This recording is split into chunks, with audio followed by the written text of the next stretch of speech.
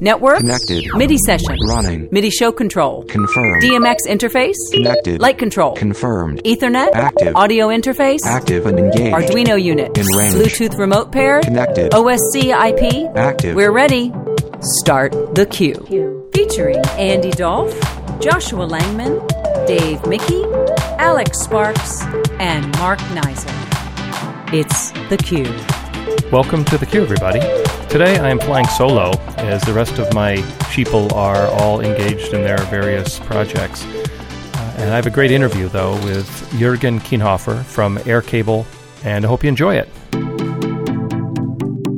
Today I have an interview with Juergen Kienhoefer from Wireless Cables Incorporated, based out of San Francisco. Their company is known for its long-range industrial Bluetooth products. Wireless Cables manufactures and sells long-range Bluetooth-based products, or wireless cables, under the brand name AirCable. Products are designed for industrial data communication, as well as for extending range to existing devices such as mice, keyboards, data loggers, machine controllers, etc. The new product category is using the newly certified Bluetooth Low Energy AirCable BLE module for industrial and consumer products. Juergen has a degree from the Karlsruhe Institute of Technology in Germany. Please welcome Juergen Kienhoefer. Juergen, welcome to the podcast. I am very excited to talk to you today. Glad to be here. Thank you so much. The company is called Wireless Cables Incorporated. Our products are all called or have under the brand name AirCable. So, and that's also the name of the website, aircable.co, as our main site. And what is the main purpose of, AirCable makes me think I don't need cables anymore. Is that you guys designed stuff that lets me eliminate cables from my system? Yeah, that's how we got started. We got started by building cable replacement devices using Bluetooth technology. And still, one of our major products we sell is serial to Bluetooth interfaces. So you take one device which has a DB9 on one end, which is RS-232, and another one, and there's no cable in between. So thus the name Wireless Cables. And is it typically sending that Bluetooth when you're using the serial adapters? Yes, Bluetooth is a much easier to use wireless technology than when you compare that with Wi-Fi or so. It's very difficult to set up. We have actually introduced this year a serial to Wi-Fi product, but it doesn't sell very well because it's so damn difficult to set up. Bluetooth is much less power hungry, so you can run it on batteries. Our Serial 5X, which has a battery built in, it's not bigger than the normal, just look like a plug, will run for a whole day on the battery. When you're doing a serial Wi-Fi setup, why is that so complex? Because it has to join the existing network? Is it creating its own network? Yeah, Wi-Fi is a computer network, is a many-to-many interface, computer-related. It's a TCP thing. So in order to get a serial port into a Wi-Fi, you have to think about your access point, you have to get into the network, you have to reserve a port on that, a socket port, which one side opens it up, and the other side needs to use that network socket, and then you have to convert it back to serial, which could be an application on your computer. Think Unix, it's an SOCAT, so it and requires lots of parameters in order to get something, a serial stream going. Wow. On Bluetooth, it's much simpler, right? So you take two of our adapters, you put one in master mode and the other in the slave mode, and boom, you got it. And there's nothing in between. And are those just those little widgets I'm seeing here? Yes, the Serial 5, the AirCable Mini, and the 5X are the typical type of serial to Bluetooth interfaces we sell. The other type of product we're very famous for is our long-range devices. What is the difference between a Serial 5X, a 5, and a Mini? Not much. The only difference is a little bit of hardware around it. The Serial 5 and the 5X implement the full RS-232. They have voltage generators for the plus-minus voltages you use on the RS-232 channel. You have access to the hardware handshake, the RTS, the CTS. You can have access control over the data terminal ready, the data set ready lines, all this kind of stuff, extra. It implements all power saving mode. So if the other end goes to sleep, you recognize it. You can put a voltage generator to sleep to save some power. The 5X has switches for the baud rate and all that. And the Mini just doesn't. The Mini implements basically just an RS-232 RX-TX line and nothing else. Less hardware, much cheaper. The Mini, for example, does that need a separate power supply, or is it pulling that off the serial port itself? It does require power on pin 9. This is a typical type of thing for devices that, don't have cables, right? You need power. Pin 9 on the DB9 connector is usually then used just for power supply. If I'm doing a USB to serial adapter, wouldn't that be automatically supplying pin 9? Not all of them. Some do. We use one that supplies 5 volt on the pin 9, so which just means you plug it in and it's there. There's some cheaper ones that don't do that. The issues that I've had, and the reason I use serial and actually am interested in it here, is a lot of people are using serial cables for projectors, because a lot of our focus on this podcast is about show control and controlling devices in difficult situations or places where running a 200-foot serial cable is not very reasonable. I've had issues with crossover or not crossover cables. Is that something that you can just pick the cable, I guess, you need, depending on if the projector needs a crossover cable or not? Yes, all our products come automatically with a female adapter, a null modem adapter. Crossover really is whether you have a null modem or not. Okay, so you would use or wouldn't use that adapter? Is that the idea? The standard says if you have a male type of connector, you know which one is input and output. Right? And if you turn that into female, you have to swap input and output. Right. Otherwise, connecting input to input and output to output, that wouldn't work. That is just such a mystery, though, unless you've delved into it enough. No one knows that. I mean, I spent hours and hours working on that to figure that out. We just comply to the standard perfectly for all the products we have. And the null modem adapter is a special one we have that routes the pin 9 through. Which means if you supply your power on pin 9, none of the null modem adapters you get will route pin 9, but this one does. And you get it with all serial products. You get it for free. So if I bought 2 AirCable Minis, then I could have one come out of my Mac through a USB adapter and then the other one plugged into the projector, and I shouldn't need a cable between the two. Actually, you only need one.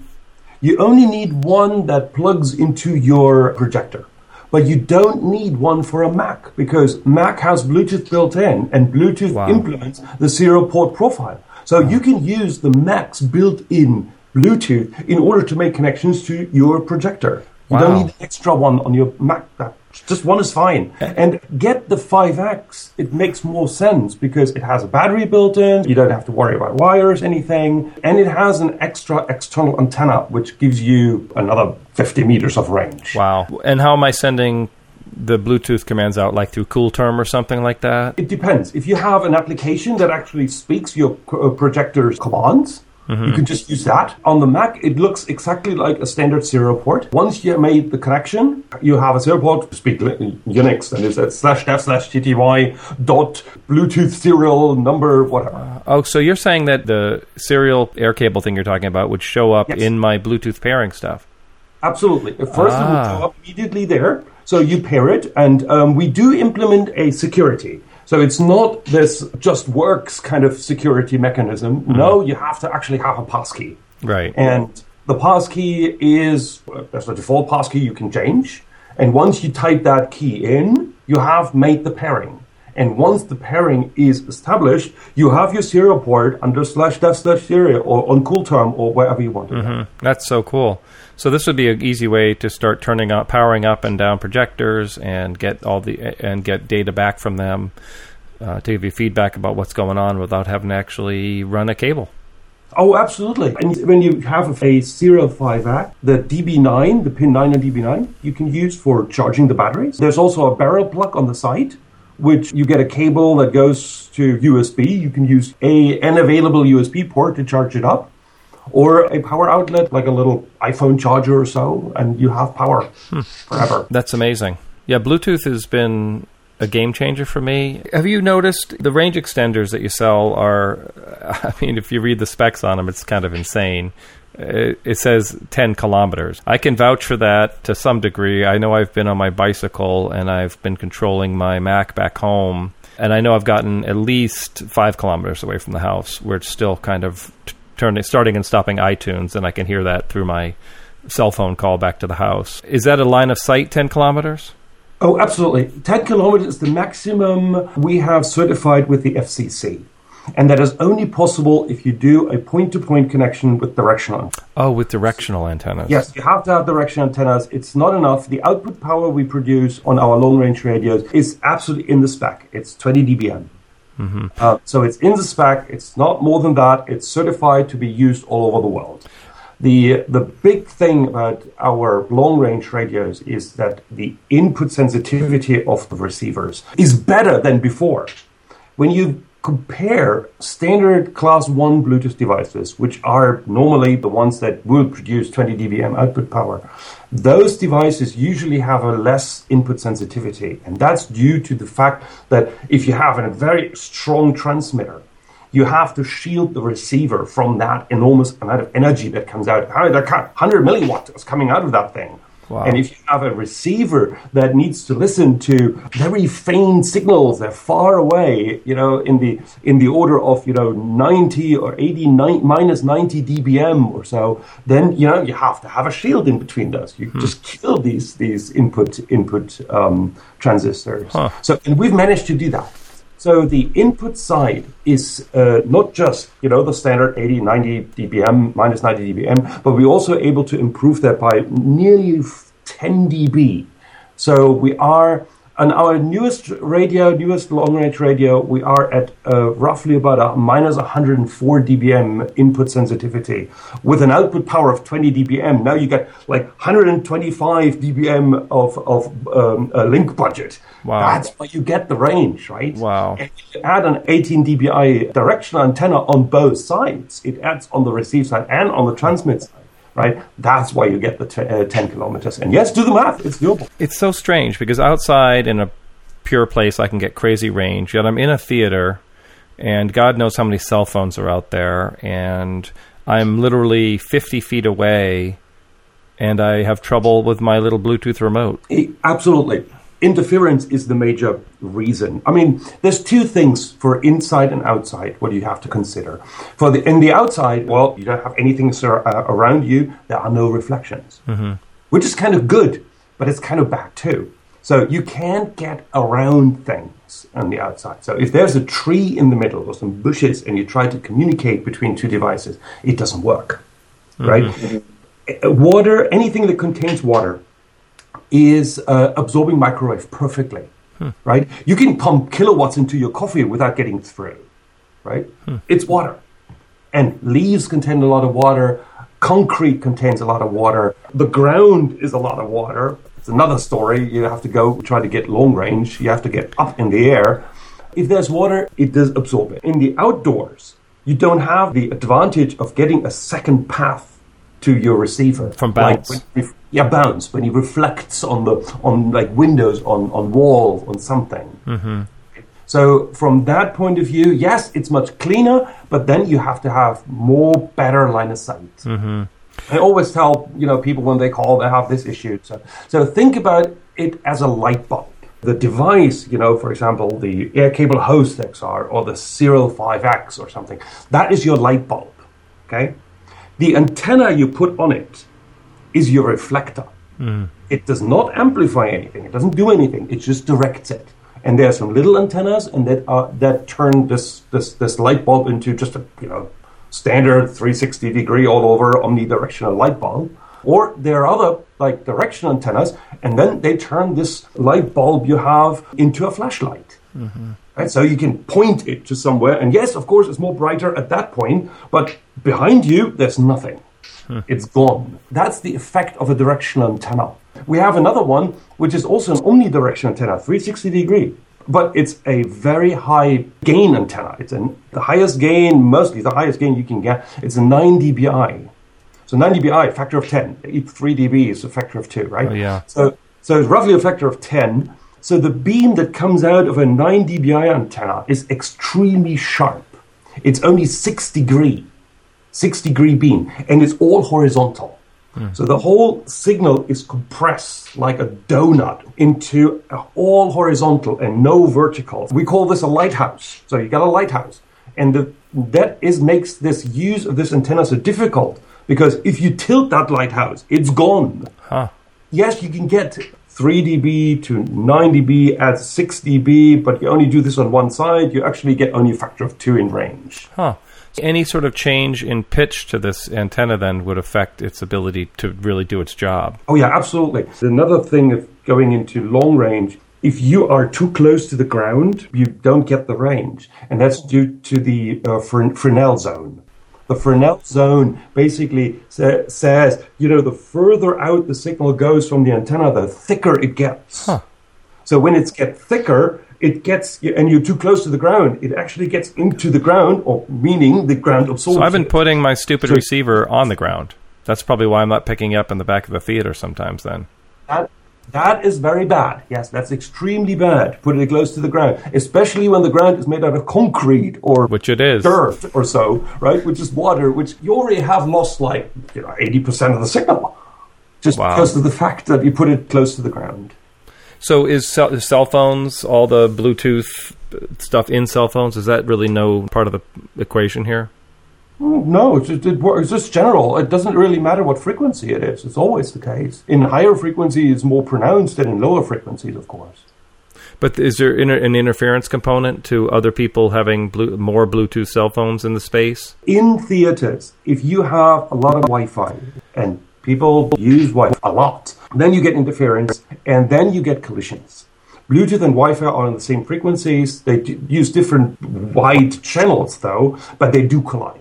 And the more you collide, the less data you get through. Should I move my wireless router, as far away as possible from the antenna of the Bluetooth? Yes, there is definitely a component on this. I mean, if you're not as close as a foot or two, it's not a big deal. So you don't need to be further away than a foot or two. If you're too close, you get into the near field issues. Right, but if you are a foot away or more, then it's all fine. It's not an issue. Mm-hmm. But there's still collisions because you're using the same frequency, right? So that's the issue. And that's the reason why when you are in a big crowd of people or in a stadium, we did some Bluetooth boxing gloves receive with the long-range receivers. And so what we've found out at one of the matches, there were 53 access points in that room. Wow. And it's just because people are using their cell phones and Wi-Fi. Your stuff still functions, though, despite that. But it's dramatically reduced, and we have to focus the signal really to the boxers in the ring with direction antennas, even though they're only like 30, 50 feet or so away. It was one of the most difficult environments we've ever worked on, to be honest. So you're fighting for bandwidth, really, at that point. Because once I get to stage and I'm 15 feet from the antenna, I've never lost it. And I'm such an idiot having it on the floor. I got something to work on to tweak that up a little bit. 6 feet up, and it's just fine. It's perfect. By the way, you can turn the antenna upside down. It's not a problem. So if you mount it on the ceiling with the antenna pointing downwards, it's absolutely perfect. Huh. Yeah. So the higher is okay as well. It's nothing to get absorbed by. Yes, certainly. I mean, if the ceiling is also made out of concrete, stay away from that too. Because the big thing, for us in show control is just reliability. We need to be able to not think about it and have it just do its thing and never have to question, is it going to be ready to do this? I am in a unique situation because I'm coming in from back of house when I start the show. So if I'm in an arena, I'm 1,000 feet away from the stage, and I'm hoping to hit my go button at that point from my belt, which is a little Bluetooth device, which works 99% of the time. But the one time it doesn't, I have to send somebody out there to hit the space bar on my computer. So another thing that you guys are getting into, which I'm trying to get my head around, is this mesh idea. And the reason I'm interested in it is I have one sender, say my computer, for example, Bluetooth, or of your other options that you have available, and I want to make two balls turn red at the same time. Now, in conventional Bluetooth, it can't really do peer-to-peer, so the first receiver can't send to the other receiver, and the computer itself can't say to both of them at the same moment to turn red. The way I get around that is I use serial commands, and I have cool term, send one, then send the other to the two. And there's a teeny bit of latency. But this mesh stuff sounds like it might be a possible solution to that. That sounds like a perfect solution for this. The Bluetooth Smart Mesh is something very new. It is, right now, the Bluetooth SIG is standardizing that Bluetooth Smart Mesh. And Bluetooth Smart Mesh is a communication protocol that is built on top of Bluetooth Low Energy. So what we've talked about before was all standard Bluetooth. Standard Bluetooth with serial port profile, there's all these, the audio stuff, this is all standard Bluetooth. Bluetooth Low Energy came along a few years ago from Nokia. It's a new radio implementation. It has really actually nothing to do with Bluetooth from a radio point of view. It uses totally different way, it uses different channels, different frequency. It's the same frequency space, but the channels are wider, they overlap differently, and so it's a whole different story actually. Even over air it looks different. But anyway, it was adopted by the Bluetooth 6, and Bluetooth has some limitations, and so I wanted to get around this. Mainly, you want to run devices on batteries, and standard Bluetooth was never able actually to do this on a coin cell, because when you transmit and you require energy, the current consumption is so high that a coin cell can't handle it, even though it's only short. So Bluetooth Low Energy gave that promise, not only from the absolute power consumption, but also from the relative power consumption. So meaning you can run a sensor device, a temperature sensor or so, on a coin cell for years. And it's mainly done by just staying off the air as often as you can. So Bluetooth Low Energy, very interesting, very good stuff. There's a few interesting products out there that uses it specifically now to crystallize out that remote controls for TVs and stuff. That's Bluetooth Low Energy. That works very well. It's simple to use, not much, there's no pairing and stuff. Really nice. So your remote will have a battery built in, but it will last you years. It's powerful enough actually to process even audio. So you can get audio signals across, and that's the reason why these new remote controls have a microphone. So you press the button, you speak into it, it's compressing the audio, transmits over to the TV, and then the TV processes it, maybe through the cloud or directly. That's Bluetooth Low Energy. We have a few interesting products. Lots of them are test devices. You can talk to your heart rate monitor. That's a Bluetooth Low Energy device, for example, right? Because it runs on a coin cell.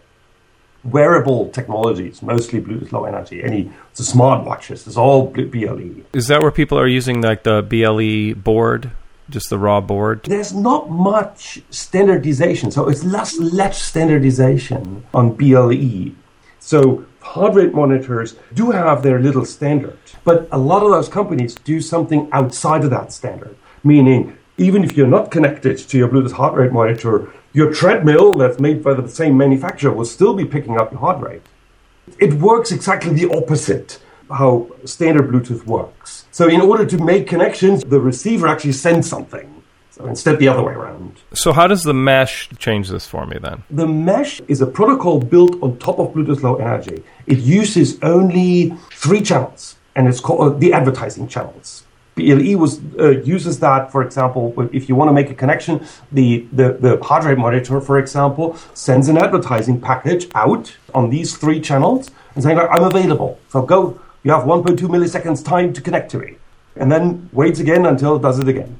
The Smart Mesh protocol uses those channels for broadcast and sending out information, and then listens on these advertising channels for any other devices that send something to them. It's the first time a nice broadcast implementation on top of a medium, in this case BLE, that you can use for communication. How would I go in and grab that information and adjust that? Is there a software package or something? Or how do you get inside it to tweak this stuff? The way you would implement a solution would be that you have a Smart Mesh node that is listening on Smart Mesh packages and is transmitting Smart Mesh packages.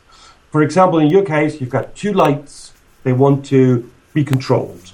So they both just listen on Smart Mesh packages over air all the time. It's not like it's something that consumes no power. A Smart Mesh node, when it wants to be controlled, needs to listen. And the more they're on the air, the better it is. So let's stay on the air 100% of the time. Your device who controls it creates a Smart Mesh packet with all the security and all the addressing. It's everything necessary to do that and sends it out. Both devices, both your lights will hear it and will then react on it. Am I pairing those separately one time as well, just to get them in the game and then they're ready to go? That's a much more difficult story.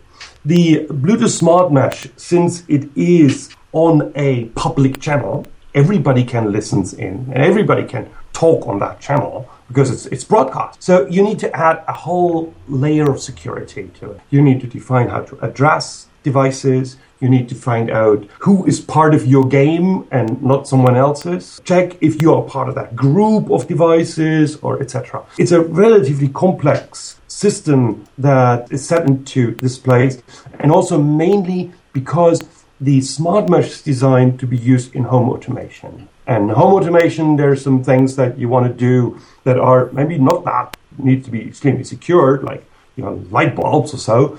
But there's other things that you want to have very secure, like your door locks. It implements all that. I see these light switches here, the smart dimmers. Do they have a little board inside there then? Our goal is to build a smart mesh module. Smart mesh module is a device that you can configure, you can make it your own, you can do all this security, key exchange, and then you can have either general messages or specific ones that are part of the standard, like a light switch command or a change light intensity command. So it will be a smart mesh module that only speaks smart mesh, and you would use your standard cell phone to configure these devices. We think the best way would be a provisioning device that you gotta have. It's something like, okay, this is your keychain. So you make all the devices you buy new, you make them your own. You exchange these keys, you give them a key. So every device has its own key then, and you know the key and nobody else does. Your devices can communicate with each other, but nobody else can. When can I get one of these boards? I'm super excited now. The first product we're going to have will be a serial to smart mesh interface. We built this on top of the AirCable Mini. So the Mini will be available as a smart mesh Mini, which is just taking some serial commands and sending them out. But you could send that to multiple receivers at that point then. And now you can do 2 or 3, and they can all listen on the same channel. It's all fine and very simple to do. You have your smartphone app where you provision your devices first. And what's even more and actually quite nice to have, you can actually listen into channels. You can say, okay, I want this channel, and I listen to what's going on that channel. And you get all the bytes. You can tell with the projectors on, if it's off, all that kind of feedback that you need. So in general, for the serial pipe, it's just byte. What you could do then is to just spend a little time and then make your own, I would say, an application or a model, your projector app. On the screen, you would see that as, okay, this is my projector and it has these 3 or 5 functions, and you can click each one of those buttons. On the back end, it will just generate a smart mesh message and sends it to the projector. Another thing I've really found interesting is this idea of marketing, pushing advertising to phones. Now, a lot of the people that probably listen to this podcast are in venues and performing arts situations where being able to tell their guests when they come in the door that there's a new show coming up and the wine is now half off in the lobby. Is that something that you could see implemented in a theater situation? Bluetooth proximity marketing is around for many years and has changed dramatically. The old style of using standard Bluetooth, trying to discover cell phones and trying to communicate with them and asking them, do you let me connect to you and stuff, and that was usable like 5-10 years ago. That was the time when Nokia's, all the cell phones were discoverable as long as you had some like a file transfer app running, which most of them actually had for using exchange pictures. So that was good. That was working. But now it's not. The privacy laws, especially Europe, it's basically made all the cell phones non-discoverable in normal situations. Right. You don't want to be tracked. This type of mechanism doesn't work anymore. Don't invest anything into standard Bluetooth marketing. It's not working. You could, of course, say, everybody discover me. Yeah, first of all, you wouldn't find anyone. Or much less number of devices, and not cell phones. Mostly it's like your headset in the car. That kind of thing. That wouldn't work. Right.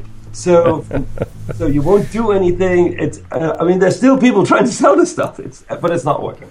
Apple never worked. Apple was never discoverable and did not allow anything that's not Apple to connect to it, and still doesn't. And that's really an interesting thing. Standard Bluetooth is still completely blocked for anybody else but Apple. I know I'm using an Adafruit app now. Bluetooth Low Energy is completely open.